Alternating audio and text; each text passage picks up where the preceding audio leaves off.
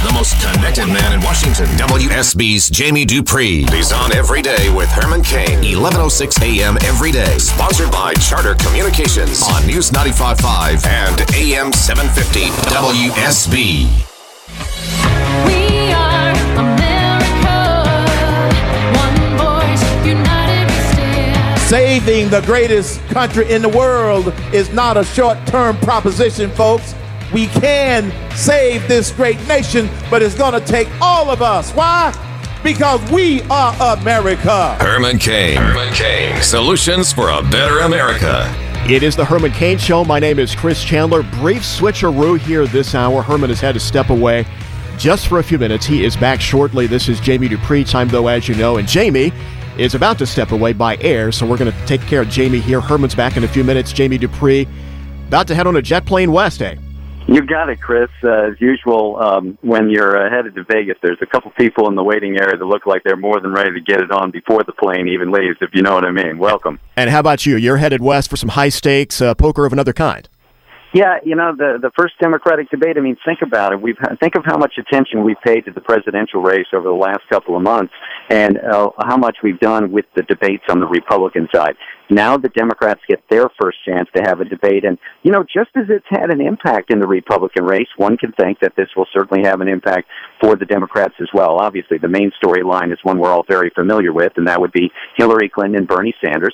This will be the first time that they'll be on the same debate stage, and that's a pretty big deal. I mean, you know how it is, Chris. You just never know how people will react, no matter how experienced they may be at something like this. There might be one of those moments, or it could just be that they sort of shadow box around each other. But then don't forget, you've got the three others who are out there as well. They're trying to look for something big to turn things around. I think most of the pressure is on Martin O'Malley, the guy who is the former governor of Maryland, who really, Chris, I think, thought that he was going to be the big alternative to Hillary Clinton, and instead, Bernie Sanders is occupying that space big time. All right, set the stage for where you're going to be tomorrow. This is a CNN debate set up compared to the last Republican debate we saw. What's the venue? Let us know. Yeah, the venue is the Wynn Hotel in Vegas. If you've been to Las Vegas, it's at the north end of the Strip, sort of just before you get up towards Circus up that way, a big hotel. They'll have a debate stage there. CNN has been waiting expectantly, hoping that Vice President Biden would get in the race, so they've even got an extra podium. They tweeted out a photo this morning of an actual podium they've got ready for him. I don't know if that's funny or pitiful. Yeah, and I just don't think it's going to happen. And don't you think, Chris, I mean, this is just sort of my feel, but don't you think if you're not going to be at that first debate, the chances are maybe you're not going to run? I would say the longer he drags it out, his heart simply is not in it. That's the impression I get still. It's either brilliant strategy to skip the first one and then jump in, or he's just not going to do it, huh? Yeah, I would think that if you wanted to get in, this would be the perfect time to just all of a sudden arrive in Vegas and with a big splash, and you get an awful lot of attention. But I don't know. I just don't get that feeling, but we'll have to see what happens. So that is the venue. It's only going to be a 2-hour debate, so that means after the intros and commercial breaks, it'll be a little less than that. So it will not be that horribly too long debate. Remember the last one for the Republicans at the Reagan Library a few weeks ago that went 3+ hours. Oh, even with the entertainment value, that was forever and ever and ever. Yeah, so, look, we're going to have the same kind of thing, except, the issues will be the same in some ways, different in others. The focus will be a little different. I would expect that everybody will get asked about the Republicans, but also they'll try to zero in, just as they did with the Republicans, and find ways that they can sort of get the Democrats to take off after each other. And if you're Jim Webb or you're Lincoln Chafee or you're Martin O'Malley, this is really your first opportunity for people to see you on a grand stage. It's sort of that weird kind of thing where you say, well, this is O'Malley's one chance. He's got to really tear into Hillary Clinton or Bernie Sanders. On the other hand, it's also his first time, and Jim Webb's and Lincoln Chafee's, to have a huge audience. And you just never know. Maybe you'll have a really good debate, and suddenly you'll jump up. Then again, maybe the top-tier candidates will just sort of hold sway. So my two storylines I would pick would be Hillary, how much the moderators go after her, and how much of a grilling she gets, and whether Sanders can really break through to the mass audience and not just come across as sort of a get off my lawn. Yeah, and does he take an opportunity to pile on at all, or does he try to stay above the fray, he being Bernie Sanders, and just let the CNN moderators go after Hillary Clinton? I mean, what's the one thing that we've seen in the two Republican debates so far? The moderators have tried very hard to get the candidates to fight with each other. Sometimes it has not worked at all. A few times it has stirred up some stuff. But usually sort of the best things have happened when the moderators have gone after one of the candidates and brought up something that he or she said in the past and asked them about it. One would assume that we're not going to get through this debate without Hillary Clinton's emails being mentioned. We're not going to get through it without her record as Secretary of State being mentioned. And, on the flip side, Bernie Sanders, for example, has a much different view on guns and gun control than most in the Democratic Party, and I would assume that will be one of the issues as well. A lot of people listening to this show right now, or rightly or not, maybe squealing by the end of tomorrow night that the CNN commentators have treated these Democrats with kid gloves. One thing they've tossed in tomorrow night, and really essentially it's to kill time more than anything else, is to have social media questions. Don Lemon's going to ask the questions off Facebook and Twitter. This always gives me a headache, but this is where you're apt to get what's your favorite kind of ice cream and all that kind of thing. Ugh. Yeah, I do have to say, the CNN people in that second Republican debate out at the Reagan Library in mid-September, they came out of that pretty well. I thought they got good reviews. So hopefully we'll have the same kind of thing. But I don't think you should be shocked to see either Hillary or Bernie Sanders sort of take off after the media and complain that they're not being fair or they're focusing on things that don't need to be talked about.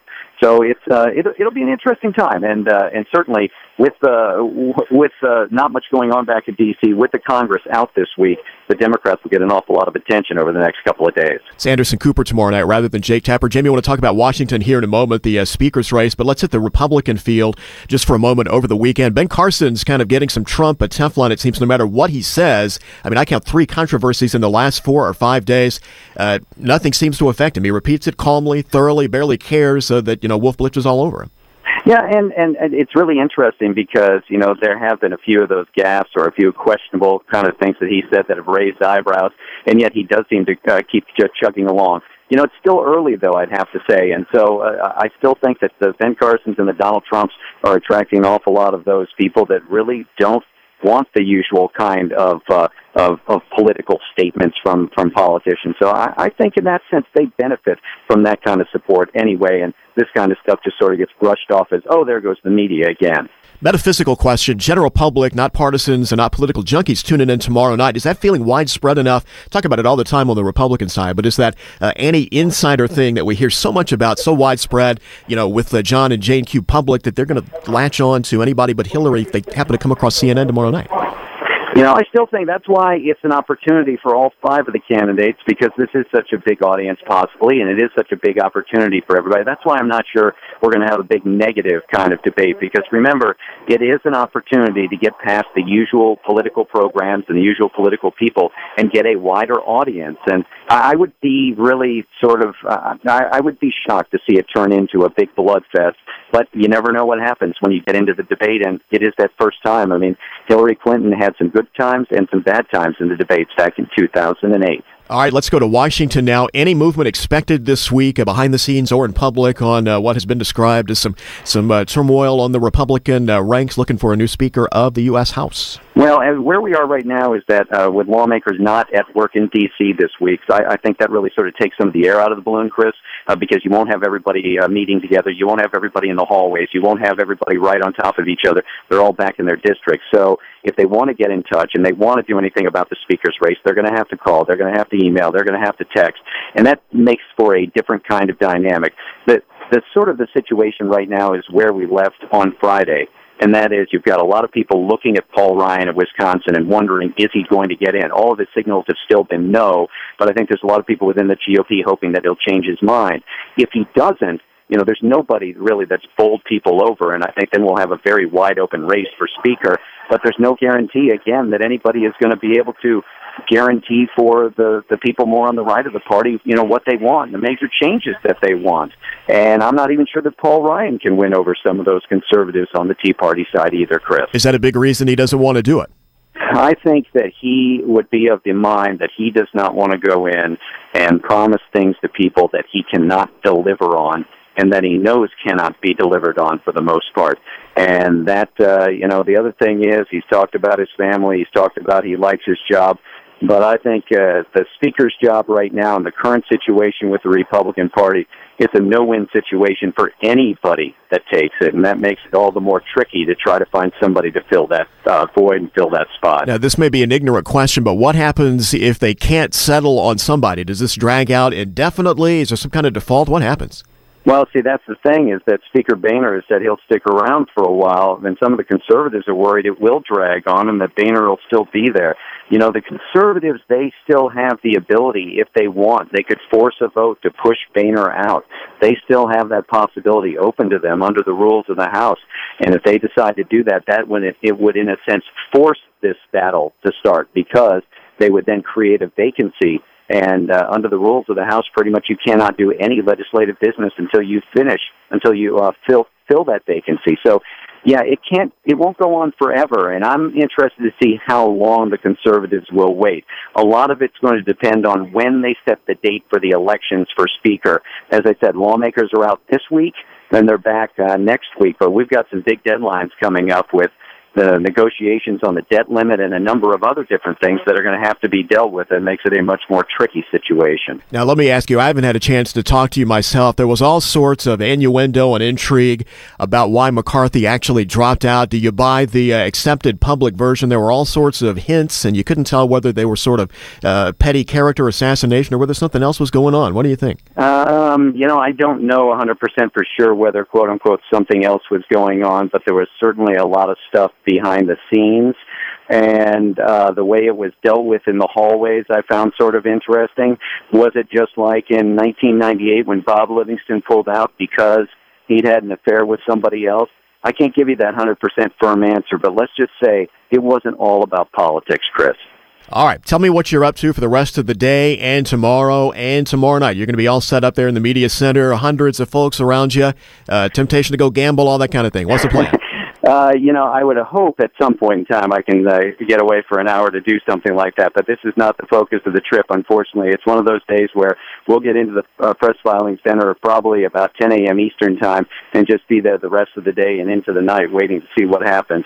It's a day of you get yourself all set up as a radio reporter. Me and my colleagues, one of the biggest things is to get in early, get all of our equipment set, and then sort of sit there for hours and waiting for the big show, and we watch it just like everybody else and go from there, Chris. All right, man. We'll talk to you tomorrow. Thanks very much. People never understand that about reporters. Not glamorous. You go to these places, you never even know you've been there a couple days later if you don't have a selfie.